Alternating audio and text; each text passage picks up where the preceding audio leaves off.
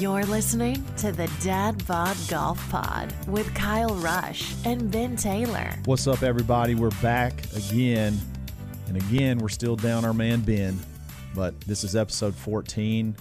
We got through unlucky number 13. And we're welcoming back Mr. Nate Pass. What's going on? It is a absolute pleasure to be back. I think the biggest unlucky thing we did is we didn't know Oosthuizen had won the British Open instead of the Masters. I think it was Charles Schwartzel who had you confused on that. That's possible. I thought about that all night. In my defense, if you make a 2 on a par 5, that they should end the tournament, and it's an auto win. Right, yeah. Albatross said the Masters is a auto win itself.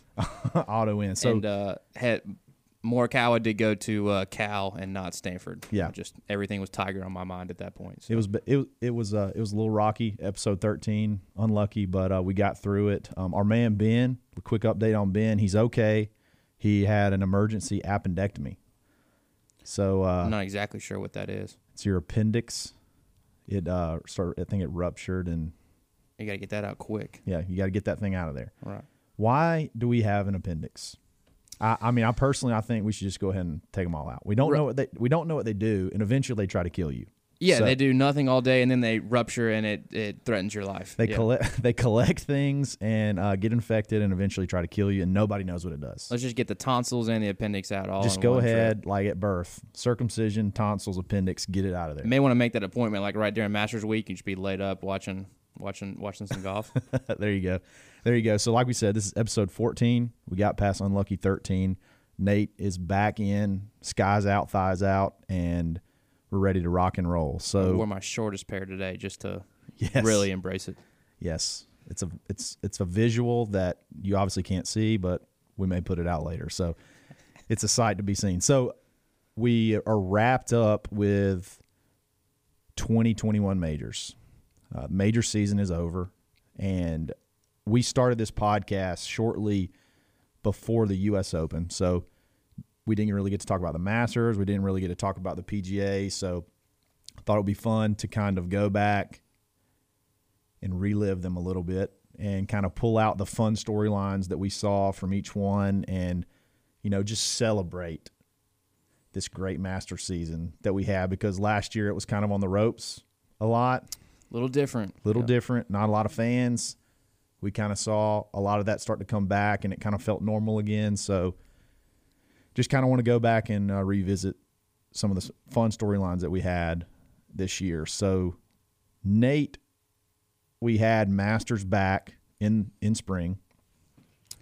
Where it's supposed to be. We had azaleas blooming, colorful everything, no brown leaves, no anything. It was back to what we're used to. So short sleeves were nice. The golf course played pretty tough, pretty firm, which was a lot different than it was in November. So we talked about how guys that had their first Masters in November, this was even though it was only 6 months away, it was going to be a completely different experience because the course played completely different. So other than that, like what was your biggest thing that you took away that you enjoyed from the Masters this year? So I do want to make a quick note. The Masters is absolutely my favorite golf tournament, favorite sporting event. I took it so far as to get the Masters logo tattooed on my body. Where on your body, Nate?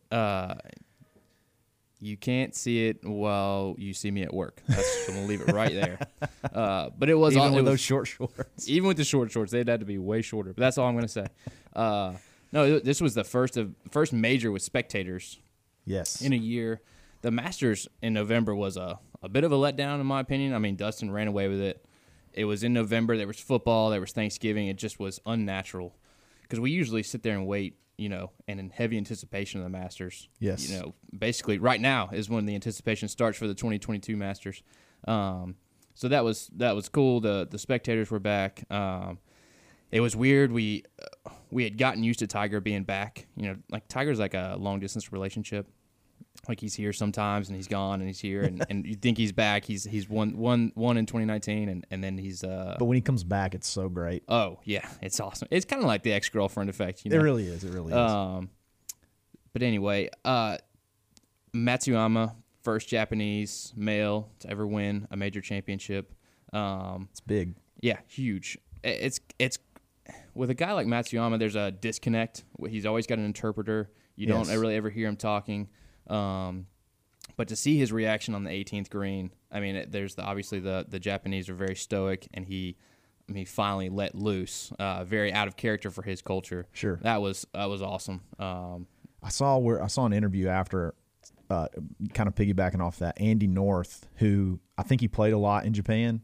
He's obviously one of the commentators, and he said that what that's worth in Japan is eventually going to be somewhere in the neighborhood of $1 billion. Good gracious! Like when it comes from endorsements in Japan to appearances in Japan, like he's basically like the king. You know what I mean? So it's that in and of itself was just absolutely huge for Japanese golf, because they're a golf. That's a huge golf like fervent community. It's like soccer in Europe. They just are nuts. They love it. They love it. And he hasn't played very well since, though. No.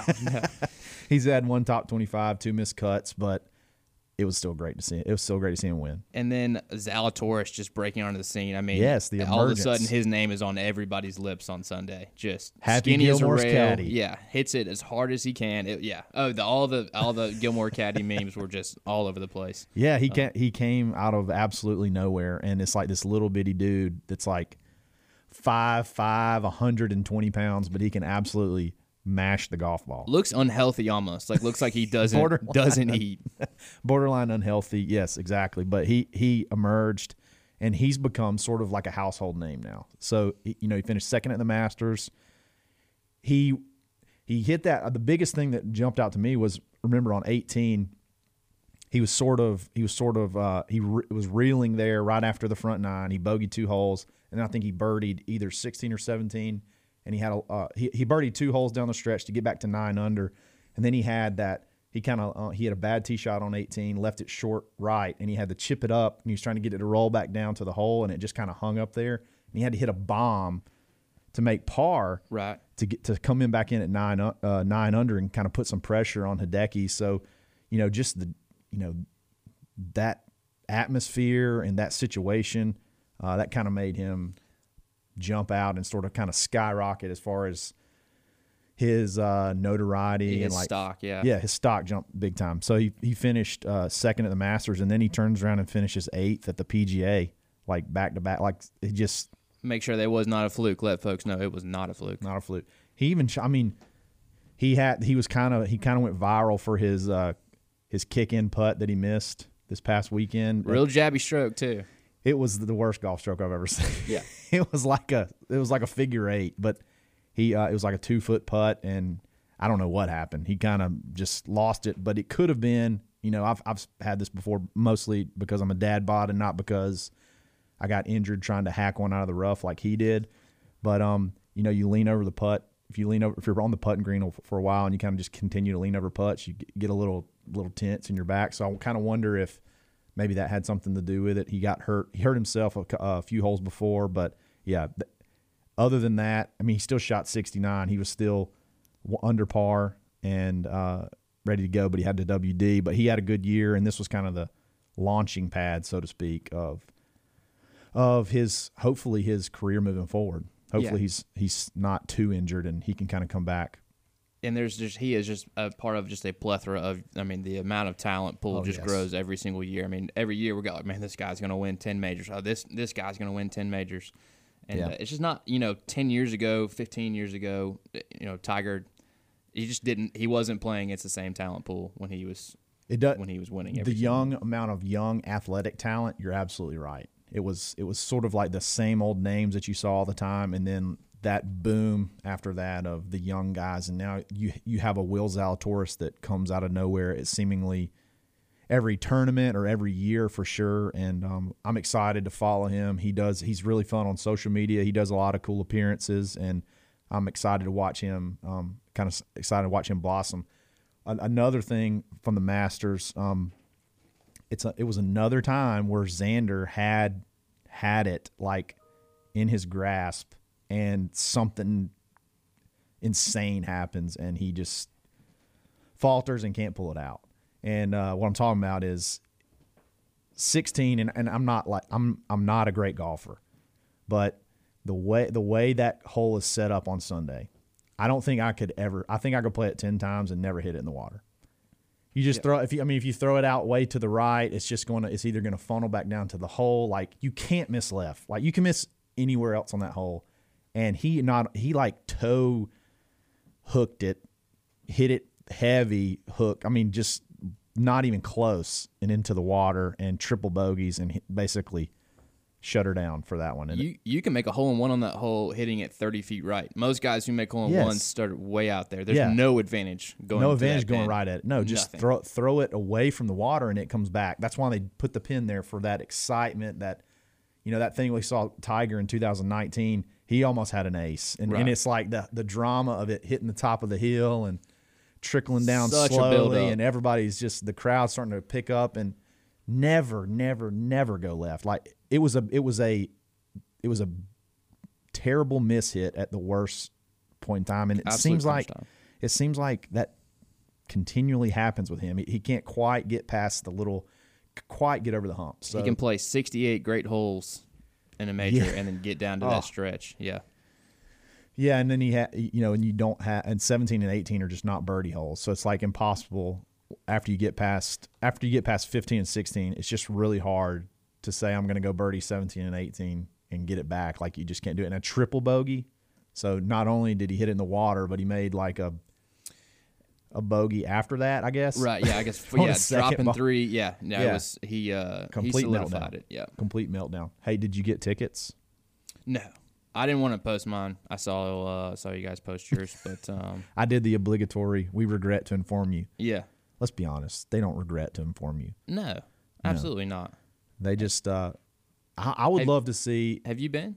I've been to a practice round, not winning tickets. I was gifted tickets, so I went on a Monday practice round, and what was crazy was we came in. If you're familiar with it at all. There's the top entrance, obviously, is where most people go in. It's where the clubhouse is, and, you know, the big merch tents and this, that, and the other. But if I go back, I'm going to do what we did, and we parked accidentally. We had no idea what we were doing, but we parked at the bottom. Like, that, you come in from the backside, like you come in through 16, and there's a great merch shop back there, and there's not a lot of traffic because it's so far away. But yeah, we came in there, and like as we're walking up, we hear a huge roar, like crazy roar, and it was Rory had hit a hole in one on 16, and we just missed it during the practice round. That's awesome. I was what year was that? This was the year after Spieth won. Yeah, so the Willett year, the forgotten. Yeah, the forgotten 16, year. I think, maybe. Yeah, because we went and watched. We actually got there and watched Jordan play. Jordan, Justin, and who else did they play? Who played? I can't remember who played with them, but we walked up on 15, and Jordan was in the middle of the fairway, and he hits his 3-wood or whatever, that little rescue club thing he hits. Right. He hit it into the stands. Right. Drops another one.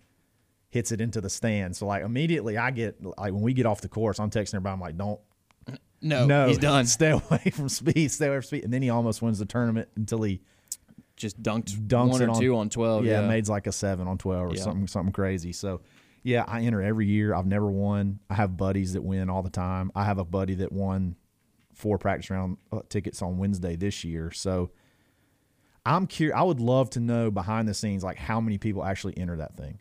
It's got to be millions. Got to be, yeah. And then what are the total amount of tickets? Is it 30 or 40,000 people a day when it's full capacity? Is that kind of close? That's a pretty closely guarded secret. You're not going to hear them like at an Auburn game saying today's attendance was, it's not like that at the Masters. Right. So, I mean, the odds are just not in your favor. And, I've heard things like people say, like, I always go in and max out. So I say, give me 4 for Monday, 4 for Tuesday, 4 for Wednesday, 2 for Thursday, Friday, Saturday, Sunday. I've heard, like, if you rotate that, if you do like 2 on one practice round, 3 on one, 4 1, like you kind of mix it up on the practice rounds. It helps you. It could help you out. Maybe they don't like the greedy people who are just trying to to get them all. Well, Augusta National will find you and shut you down if you're trying to buy tickets and sell them. So like it's really hard, especially if you go inside in any kind of marketplace or anything like that. They will shut you down. So I'm not sure that I completely buy that the whole number thing works, but anybody try, like if there's any kind of secret that you can do to try to win these tickets, like they're so sought after, I think anybody will give it a try. So right. Go ahead. No. When I went one year in 2013 after Bubba hit the crazy shot out of the woods in the playoff against Oosthuizen, I'm pretty sure, ironically enough. But as I was coming out, it's just Monday practice round, and there were some local folks there, and what they said they do is they come at like 4 o'clock every day and just catch people coming out. Yeah. He paid me $20 for my ticket, but I was like, I really want it back for a memento.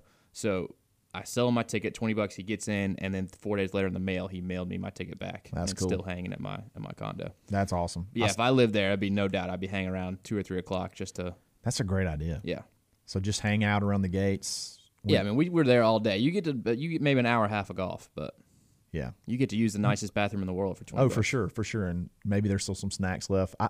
The thing that if I go back again, I want to go for a tournament round.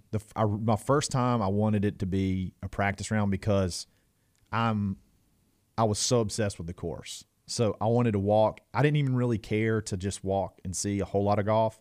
I wanted to go walk the whole thing, absorb it all, take it in, and I think that was kind of the way to go. But when I go back, I really would like to go to an actual tournament round and feel the atmosphere and everything that comes along with it. I don't think I'd want to. I mean, if someone offered me tickets, obviously I'd go. But Sunday, I love watching on TV. You can't be everywhere at once. I heard you can't see anything. I mean, unless you camp out somewhere.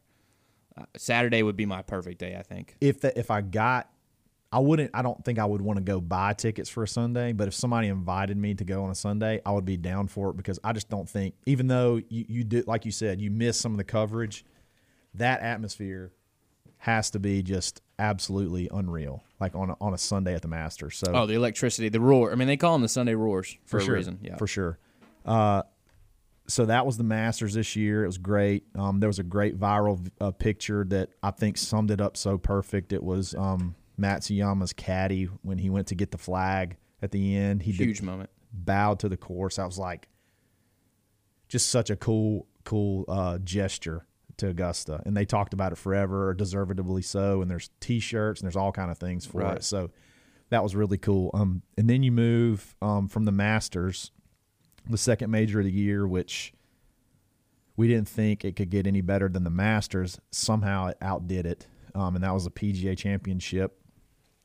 And our boy Phil, who's become so much fun on Twitter to follow, 51 years old, pulls it out and takes down Brooks. And there was a lot of storylines. Obviously, that's the most obvious one. So, what was your big takeaways from the PGA Championship? So that course is awesome. I think they've had the PGA there before. A few times. Kiawah Island. Yeah, the majors don't come south very often, except for the Masters. Right. But yeah, 6 under. I love a good bloodbath. Yes. I mean, those guys shoot 20 under, 25 under to win every week. I love when they're grinding out even 1 under par. I know we talked about this a little bit last time.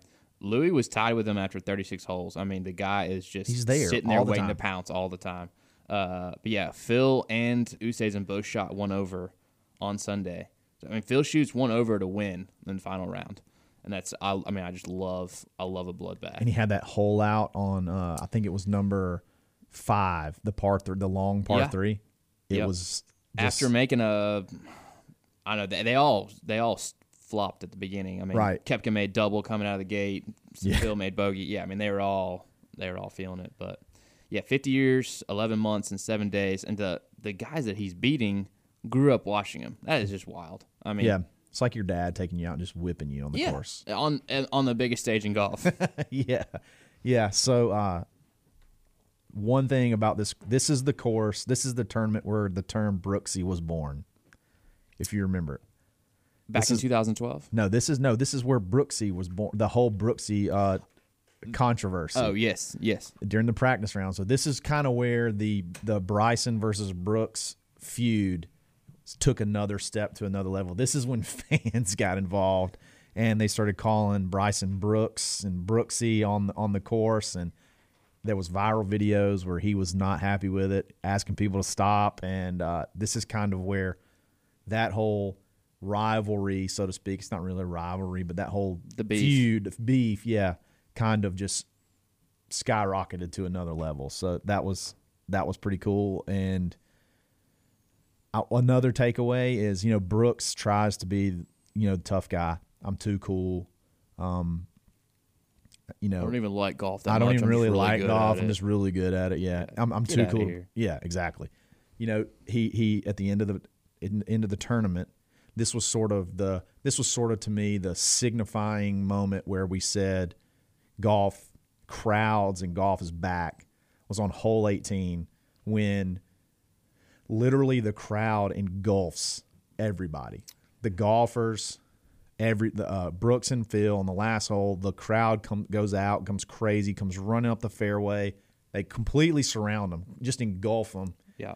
And to me, that was obviously I wasn't in the scenario. I was not playing, so maybe it was annoying. But what a freaking cool moment, man! What a cool moment that it was to see them do that. And then Brooks, complains. Obviously, sorry, man. Sorry, bro. Sorry you lost. Yeah, this is your dad's moment. Yeah, let your dad take this. This is Papa Phil's moment. This is Papa Phil's moment. But that was really cool. So, have you ever played Kiowa? I haven't. No, Sawgrass is probably the biggest stage I've ever played on. I played the Ocean Course 2 years ago, a year and a half ago, because they still had they were really starting to pump up the PGA Championship coming, which was obviously this year.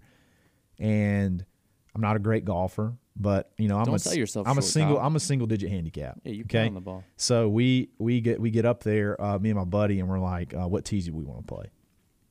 And he's like, I kind of want to just play. I want to play from where they're going to play the PGA Championship. So we get this caddy, and it was one dude that carried both our bags, and we kind of throw that out there, and he rolls his eyes. He's like, "Are y'all serious? Like, why would you want to do this? Are y'all plus handicaps? This, that, and the other?" And we're like, "No, neither one of us are plus handicaps." And he goes, "Well, look, we can give it a shot, and if y'all want to move up, that's fine." So he had a ton of confidence in us. Right. And this was it was in January, which surprisingly, it was like 68 degrees, but it was very windy. It was like 17 miles an hour straight off the coast. So we get out there off number 1, and we both stripe a drive down the middle. My buddy hits it to about 10 feet. I hit it to about 8 feet, and he makes his birdie putt, and I lip my birdie putt out. And so the guy was like, okay, maybe, You look over the caddy, and you're like, yeah, this is why we wanted to play back here. Exactly, bro. Like, we may try to qualify. Roll your eyes again. We may try to qualify for this thing. So then we go to number 2, and number 2 is a par 5. That's the tee shot goes literally directly back into the coast, and it's like 260 to carry to the fairway. Ooh. And the wind's right in our face, and neither one of us get it to the fairway. And so we're like, damn, this is hard. And it was just downhill from there.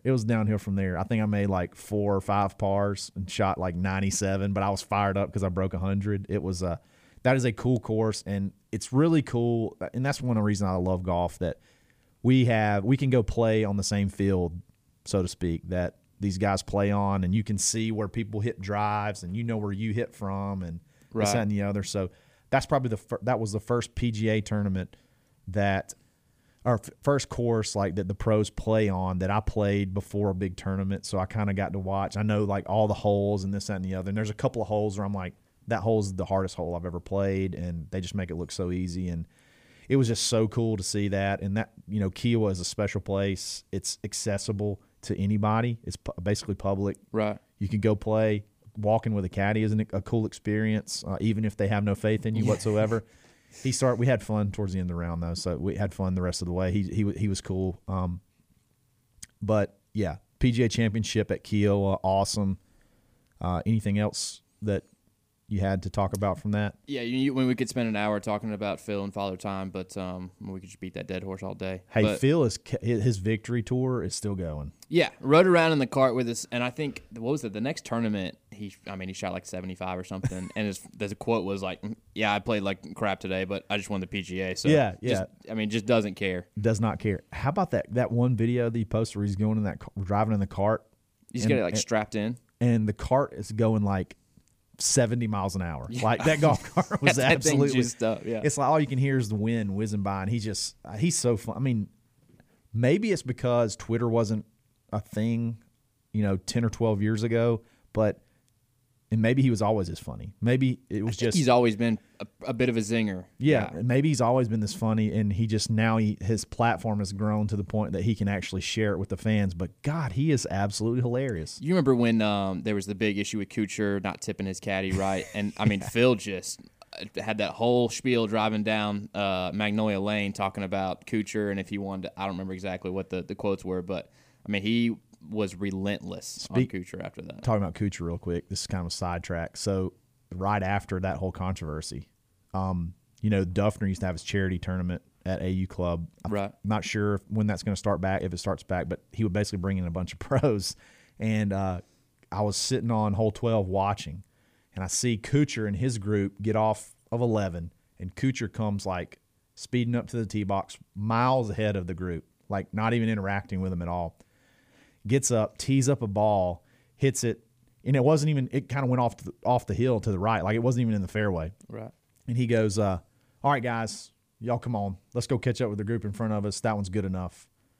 And they're like about to walk onto the tee box. They've spent thousands of dollars to play with this guy, and they're like, "Are you serious?" And then he just gets in his cart and rides off. And I was like, "Wow, if that didn't just solidify." I would, what I would have told him. I'd be like, "Look here, Mr. Kuchar, Mr. Matt, you're gonna watch all 65 of my shots, or whatever we shoot, you're going to watch every single one of them." Yes.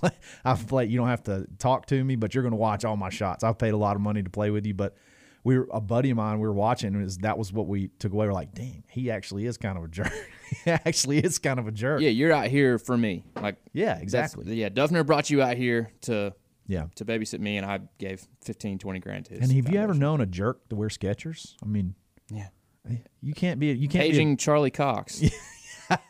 Shout out Charlie. You can't be hard. You can't be tough when you're wearing Skechers. No, and he went to Georgia Tech. He's supposed to be like a friendly, big old smiling Georgia guy. Yeah. Exactly. But yeah, that was a little bit of a sidebar. So the next tournament obviously was the U.S. Open, and we talked a pretty good bit about it. But there were some things that we obviously didn't we could, like you said. You could talk 3 hours about all of these, and there were some things we missed. But what was Nate? What'd you love the most, hate the most about the U.S. Open? Anything big that you took away from it? So you were just talking about the accessibility and how, and because when you watch golf on TV, you go to a course where a PGA Tour event is played and then watch it on TV. It's not the same. You can't appreciate it on TV. Right. Torrey Pines. I mean, it's a muni. I think if you're a local resident, you play like $50. $50. Apparently, the clubhouse looks like Torrey Pines, like it's just a kind of basic, a rundown building. Yeah, basic clubhouse. So that's, I mean, to have the U.S. Open, where technically anybody can qualify at an everyman's course. That course obviously became iconic with Tiger limping around in 2008 to win and it became a 11-year drought before he won again. Right. I've watched that replay of that playoff with Rocco so many times that I feel like that course, I've seen it as much as, like the Masters that you see every year. For sure. Obviously the big storyline is Rahm just, giving the middle finger to COVID-19. Yeah. That was incredible. Yeah. The bounce back. Were you kind of surprised? And I talked about this when we did our roundup about the U.S. Open, but were you kind of surprised with all the hate Torrey Pines got? Like, people talking about how it was boring and this, that, and the other. Did that kind of shock you? Yeah, it's iconic, and it's obviously a bloodbath. I think during my research last night, 6 under won the PGA and the U.S. Open. Wow! So 6 under over 4 rounds. I mean, that's what the U.S. Open is supposed to be. It's like people want fireworks, but the U.S. Open is supposed to be a struggle. Exactly. So yeah, one thing that I think hurts Torrey Pines. And I talked to a buddy of mine about this. It's on the water, but it's so high, like it's the elevation above the sea level, as far as I guess the beach is so high that you don't get the views from the camera because you're just looking out into the sky, into the horizon. Because it's like, I think they said it's well over 200 feet in elevation above the beach. So I think if you got Pebble Beach, which is just right there, you can see the water on 18. it crashes and hits the seawall and goes up into the bunkers and things like that. And you got 7 that's, right there on the peninsula, waves crashing, and it's beautiful. Torrey Pines is basically the same kind of deal, but it's just raised up so high that from the TV perspective, it's hard to capture a lot of the views that you have. Like number 4, like holy cow, you got a par 4 that you're literally running off a cliff. You're running parallel with a cliff that looks out into the Pacific Ocean, and it's just absolutely breathtaking. But you can't see that from the camera tower. It looks like just like a flat basic hole, and then the sky behind you because the vantage point you can't see. And they did some cool drone stuff too, but I was just kind of shocked with the hate that was the big one of the things early that I took away, that I was kind of shocked of the hate that Torrey Pines got. I thought we all loved it. I thought everybody loved it. I haven't met anybody in real life that was like, oh, Torrey Pines, so lame. Yeah. Another thing that obviously we talked about, Jon Rahm, he goes to the Memorial and he's got a 6-shot lead. He's playing just lights out golf. And starts the day with a hole-in-one, I think. They had to play some extra golf. Yeah. Well, the third round got postponed due to weather or something like that. So he has to come back and play. That was the second round. Sorry, finishes the second round. Finished the second round. So he comes back on Saturday, has to finish his second round. And was it the very first hole? I think it was his first hole of the day. His first hole of restarting and finishing his second round. He hits a hole-in-one. Right. Which is what a great way to. Yeah, just coming out of the truck. When we play and we bury the first hole, everybody's like, "Oh boy, we peaked." Right. Yeah. Way too soon. Be careful. Yeah. It's going to go downhill quickly after that. But like you start off with a hole-in-one, it's like, let's go. Well, it just never happens because you never start on a par 3. That's your first hole of the day is rarely going to be a par 3, especially for those guys. So. Yeah, they're not shotgun starting. No shotgun. Now we, on the other hand, may start off, and when we start off with a par 3, we're like, God dang, I got to let me go hit that 8-iron on the range 1,000 times. Yep. so I'm ready to go. Great way to start off a par with a scramble. Yes. So he goes out and hits a hole-in-one and shoots 64, I believe, in his third round. 6-shot lead, comes off the course, and they tell him that his COVID test came back positive, and he can't play anymore. So he has to basically withdraw. It was heartbreaking, and if it was anybody under the, I guess, caliber of player of Jon Rahm, like that could have been so much more devastating. Like we talked about that, like how bad that could have affected somebody's career moving forward. Luckily, it was Jon Rahm. I say luckily, but luckily it was Jon Rahm from a status standpoint, and it didn't really affect him. But, then he rolls into the U.S. Open, and he kind of like lays in the weeds, like lays back a little bit, and then just charges towards the end and makes those 2 incredible putts on 17 and 18 and, wins his first major and jumps to number 1 in the world. It was incredible. It was everything that we could have asked for in a U.S. Open. Yeah, everything you want. And that's I think the U.S. Open's always Father's Day. And, his kid had just been born. That's true. So, and that putt he made on 18 is not that far off from where Tiger's putt in 08 was, if I remember correctly. It was a little bit deeper, but kind of the same, kind of the same thing. The hole was in the same spot. Interesting thing about about that, and because we've watched the Tiger highlights so much, and it's so well known, that 2008 final round. Like one of the things he said he knew how to putt that, like how to roll that putt, is because Lee Westwood had the exact same putt. He had the exact same putt at the same time. The last hole of the round, he was in that final group too, and so he's such a student of the game that he remembered the highlights from it just like we do, and that's one of the things he went to when he saw that putt. He's like, I know what this does because I just watched, I've watched the replay so many times. 100 times, yeah. Yeah, so I love Torrey Pines. I love the U.S. Open. It delivered. An interesting note about Torrey Pines is that I think it may be really one of the only courses that has a tour event every year and then has the U.S. Open. I think the tour event, they play both courses. The tour event they do. They play the North and the South, and then they only play the South during the U.S. Open. Right. Pebble Beach has the Pro-Am, and then when it catches the loop for the U.S. Open, they'll play there. But other than that, I don't think. So you might not see some of these courses like Olympic or for years. Yeah, Shinnecock or Pinehurst. Yeah, you may not see it for. Pinehurst is coming up pretty soon because it's on that loop. But like you said, like it just takes time for it to loop back around. But I really enjoyed it. I thought it was one of the better U.S. Opens that I can remember. There's another one where Louis was right there. Yeah. Oh, right there. It was his to lose for the back nine. Yep. And then he had a couple of bad tee shots coming in.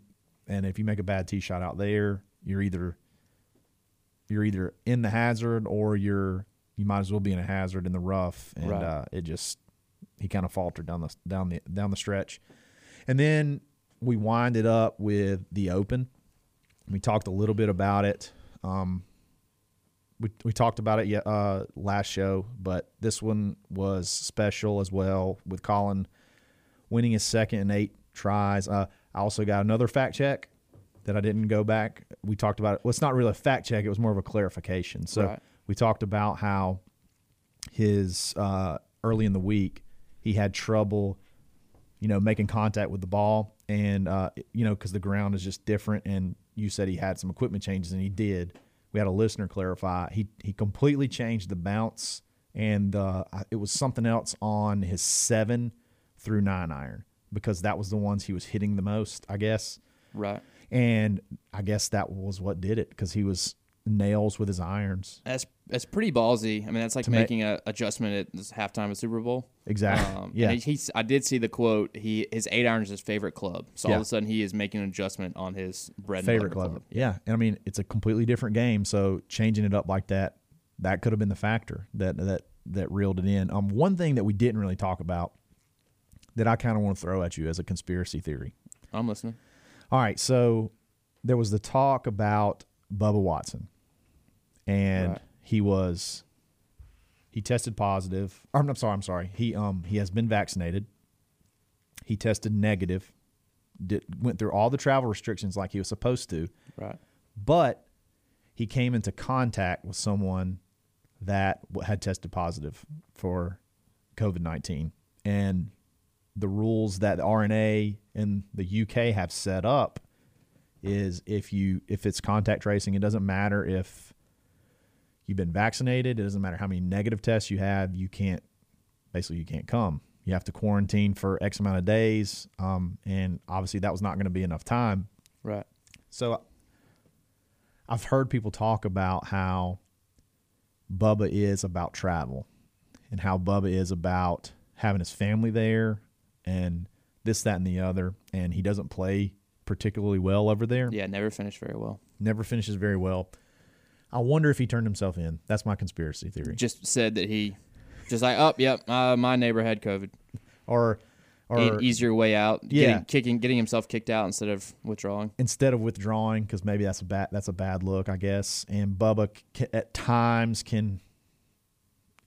has had image issues, I guess, from temper to he's kind of a quirky dude anyway. Yeah. But that's my conspiracy theory. Because I talked about this too, like, if you come into contact with somebody, like, you have to tell on yourself, or someone has to tell on you.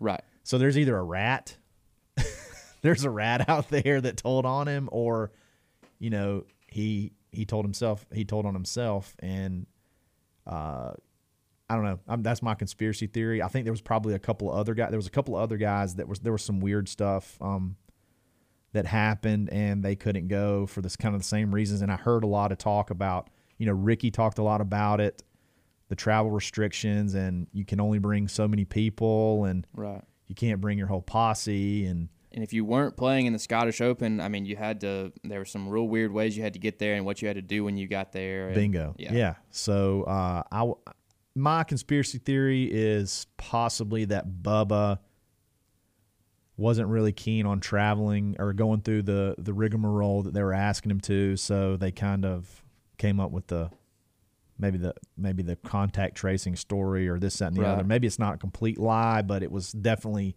he didn't want to go.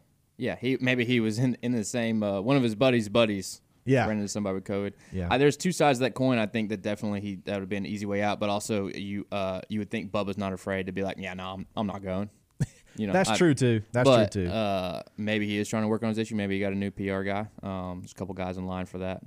Patrick Reed, Bryson, you guys could work on your PR guys. Definitely go to some image classes. Yeah, no kidding. So that was one thing that we didn't really talk about when we wrapped it up that I thought maybe could have been a little conspiracy theory. And But overall, I would say the major season was just good to see things kind of get back to normal. I agree. Major golf is awesome. Major golf is so much fun to watch.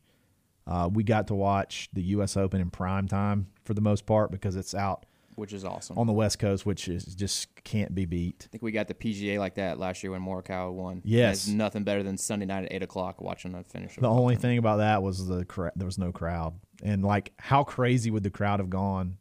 I can't remember. I think it was either 14 or 15 when it was the drivable par 4. Right. And he almost makes a 1. Yeah. That would have been huge. Oh, yeah. Like, the crowd would have gone absolutely nuts. But, yeah, so this year we got crowds back. The PGA crowd was insane. That felt good. That felt so good to see. And hopefully it's just momentum that we can build on, moving forward. Right.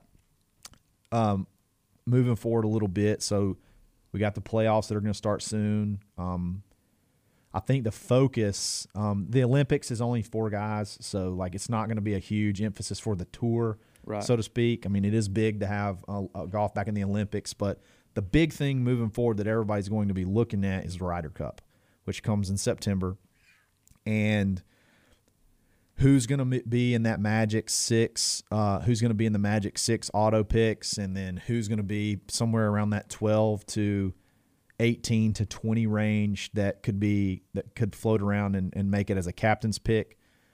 So I thought it would be fun. Like, there's so much things that could change between now and then. Like, there's a lot of these guys that are, right around 4, 5, 6 that could be jumped by, the guys at 7, 8, 9 that are playing good golf. Like, Jordan Spieth is only, he's less than 300 points, behind Xander Schauffele, and he's playing well every week. Like, he could jump from 7 to 6 in no time. So, like, who are some fun guys in that, that 13 to 25-ish range that possibly have a realistic chance, to jump up in there that we would like to see? So you got Phil sitting at 17. I'm back and forth on Phil. I don't think he's got a great Ryder Cup record.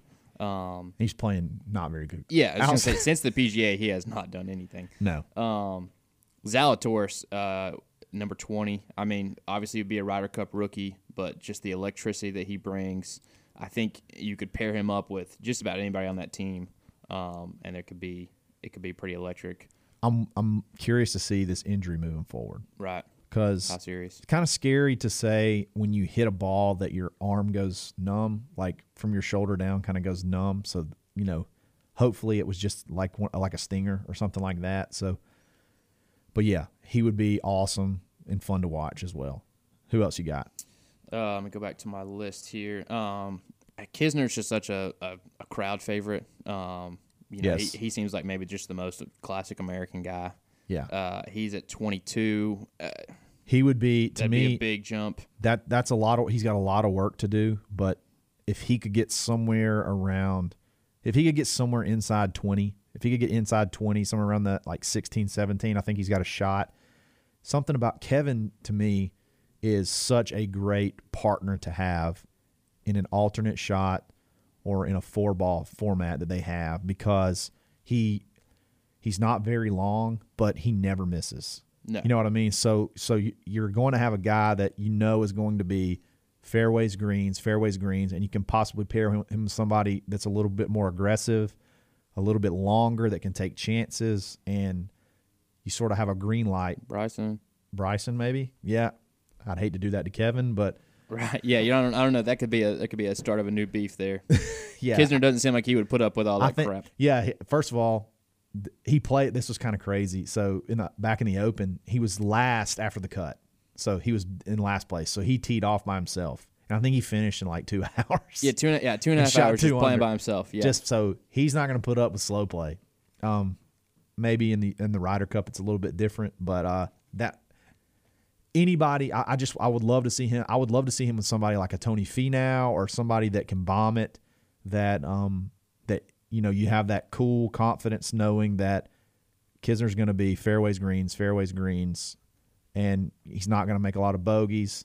He's gonna par you to death and make you have to make birdies to beat him. I think you put Louis and Kisner together on just a 2-man team. That's just absolutely lethal. I mean, that is if they could play, no chance of bogey. Not in the Ryder Cup, obviously, but if they could, you pair them up together. That is just the most boring 16 pars and 2 birdies every time. Yeah, Max Homa would be a guy that would be fun just for the entertainment aspect. Webb Simpson he's been there a lot. He's at 13 right now. Yep. That would be a good one. I mean, there's a lot of guys. We're talking about bombers. If a guy like Jason Kokrak, former long drive guy, to get in there. I mean, that would be somebody that you could pair with a Kisner type player or somebody that's more steady and maybe turn some heads. So I think it's at Whistling Straits this year is the Ryder Cup. Super long course. Right. At the time of year, I'm wondering how much weather is going to come into play. It's going to be really fun. That course is probably one of my favorite courses to watch. It's one of the most aesthetically cool courses that these guys play. Right. In my opinion, this is with a famous Dustin Johnson hitting out of a bunker. The bunker that was a bunker that wasn't a bunker. Yeah, the trampled down area that they said was a bunker that he grounded his club in, and there's a lot of history there. It's going to be fun to watch. Yeah, that's going to be a good one. You got anybody else? I mean, I would love to see. I'm not a Billy Horschel fan. Be fine if he did not see the team. Yeah, who do you hope doesn't get in? Let's say, Horschel. I'm out on that. I mean, all these other guys. There's not, Finau is right there at 12. Talk about a guy who can bomb it. Talk about a guy who's won second place and played well a good bit in his life. Yeah, played well. He played well in the Ryder Cup too. So yeah, I mean, I think watching Scotty Scheffler swing for the whole Ryder Cup would be sort of painful. Right. Something about that foot just slipping out, it just bothers me. And it kind of it makes me nervous. If you go play the next day, it's in your head just by watching. You're like, oh my God, I got to keep my feet still. That is one swing that I just makes me nervous because when my foot does that, the ball goes off the course. Right. 100% off the course. No control. And he does it every single swing, no matter what. And it's that would be kind of hard to watch. So so pay attention to the rankings. It's going to change a lot. They have, I think, either 5 or 6 tournaments left, and it cuts off after the BMW Championship. I think I got that right. Even you can fact check me, but I'm pretty sure I'm right for that. And I'm staying away from that one. You sound like you know way more about that than I do. Yeah, I did my research this time. So that's 5 or 6 different tournaments. A lot of things are going to change, and but it's going to be fun to have the Ryder Cup back.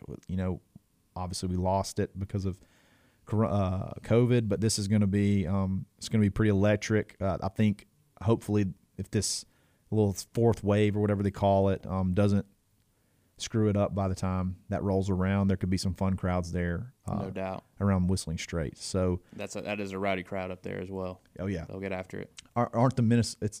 Whistling Straits is in Wisconsin, isn't it?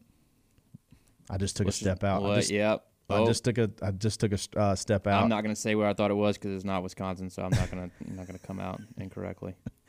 It's in Wisconsin. Okay, good. Sheboygan. I was going to say New York, which I'm glad maybe it's Whistling. Sheboygan, Wisconsin. Sheboygan. So the Minnesota folks are the ones that go to the Waste Management and get all rowdy. Is that right? They were the Vikings. Yes. Okay, they go out of 16. Yeah. But anyway, those people around that area, they like to party. So that could be fun. That could be fun. It's their last hoorah before their long winter, so they're gonna want to get it going. There you go. It gets cold up there. Nate, man, I got some awards for the majors. Oh, I don't know yeah. if we have time. We do. We got plenty of time. Nate has some awards. Top awards for the major winner or for the majors. So 2021 major awards. So some of the stuff we have touched on. Obviously, we talked about all these majors, but the best photo is by far and away Matsuyama's best photo for bowing. sure. Yeah, I mean that'll be an iconic Masters photo. I want that on my wall. Yeah, no doubt. That was a huge cultural reference. Bowing in America is obviously not something we do, but that's an enormous gesture in that culture. All right, so best haircut of a major champion, and I'm going to be a little biased on this. Morikawa's hair was awesome. It was pretty sweet. Love a high and tight. You pull that off sometimes. I did back in the day, and then I got engaged, and no, I just don't have that haircut anymore. But hey, tattoos last forever. That's true. That's true. So the biggest surprise non-winner, and this could be a couple of guys. Koepka, if you had asked me at the beginning of the year, who's no doubt winning one of the 4 majors, he's got the reputation of not giving a crap when it comes to a normal event. Yeah, it's shocking a little bit. And he was there.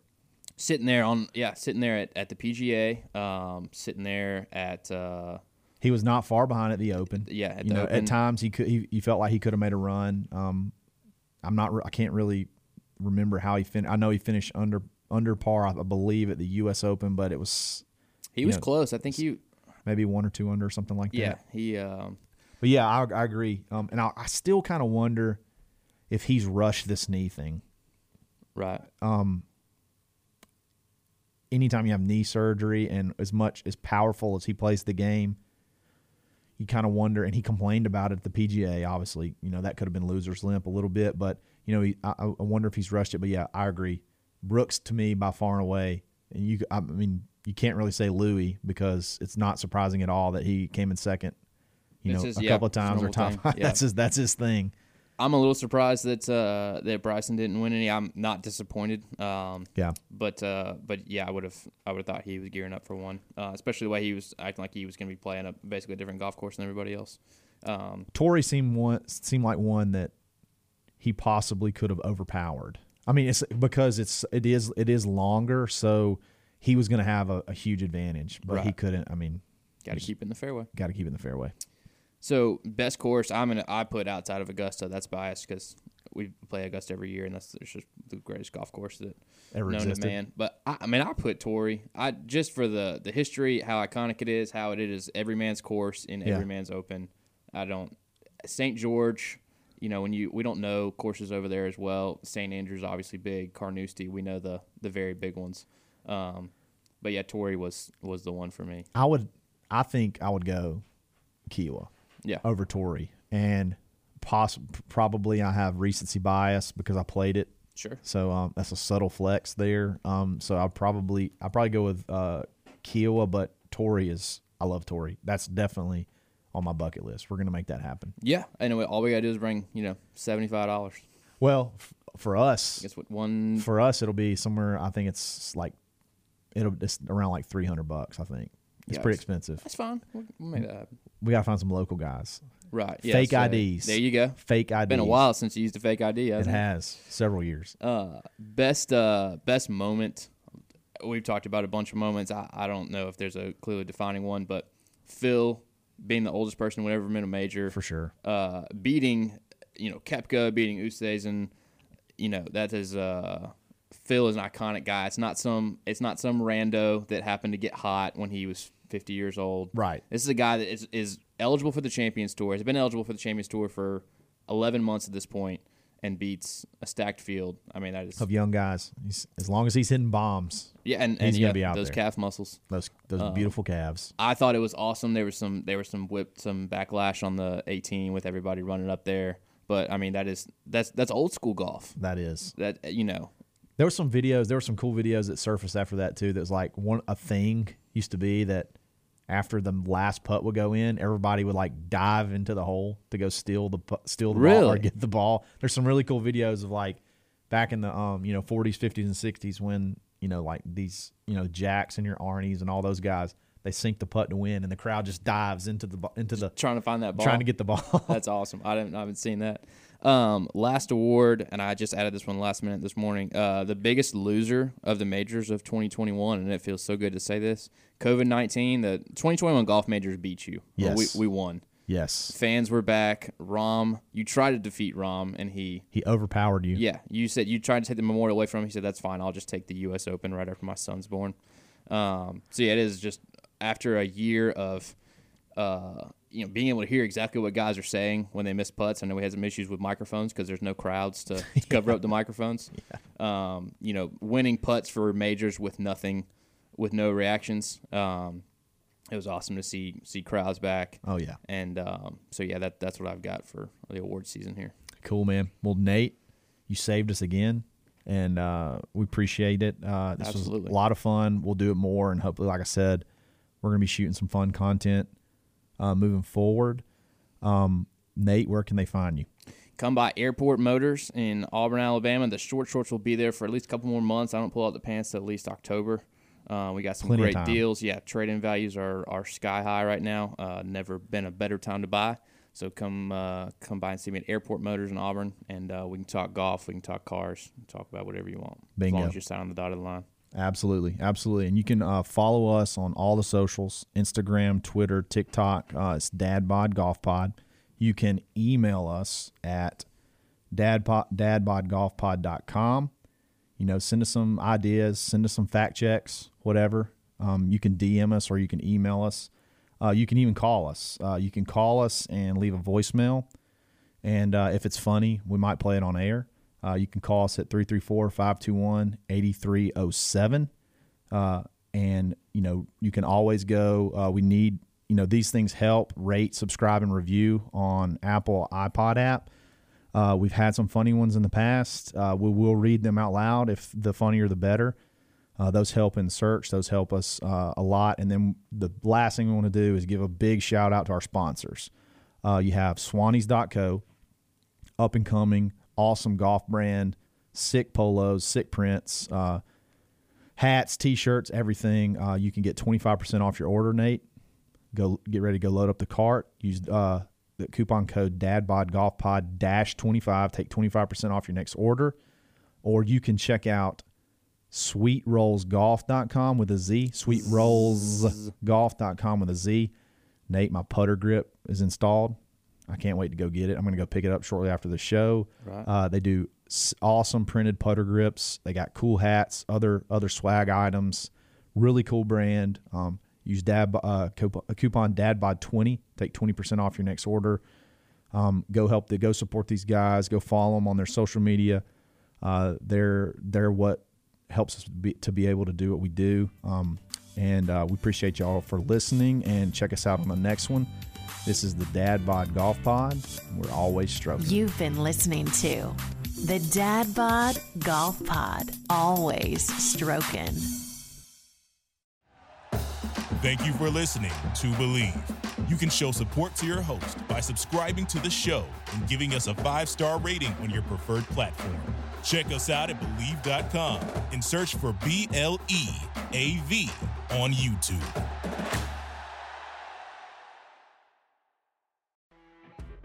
You know when you're listening to a true crime story that has an unbelievable plot twist that makes you stop in your tracks? That's what our podcast, People Are the Worst, brings you with each episode. I'm Rachel. And I'm Rebecca. We're identical twins who love true crime cases that make you say, didn't see that coming, and we hate the people responsible for them. Listen to People Are the Worst now on Apple, Spotify, or wherever you get your podcasts.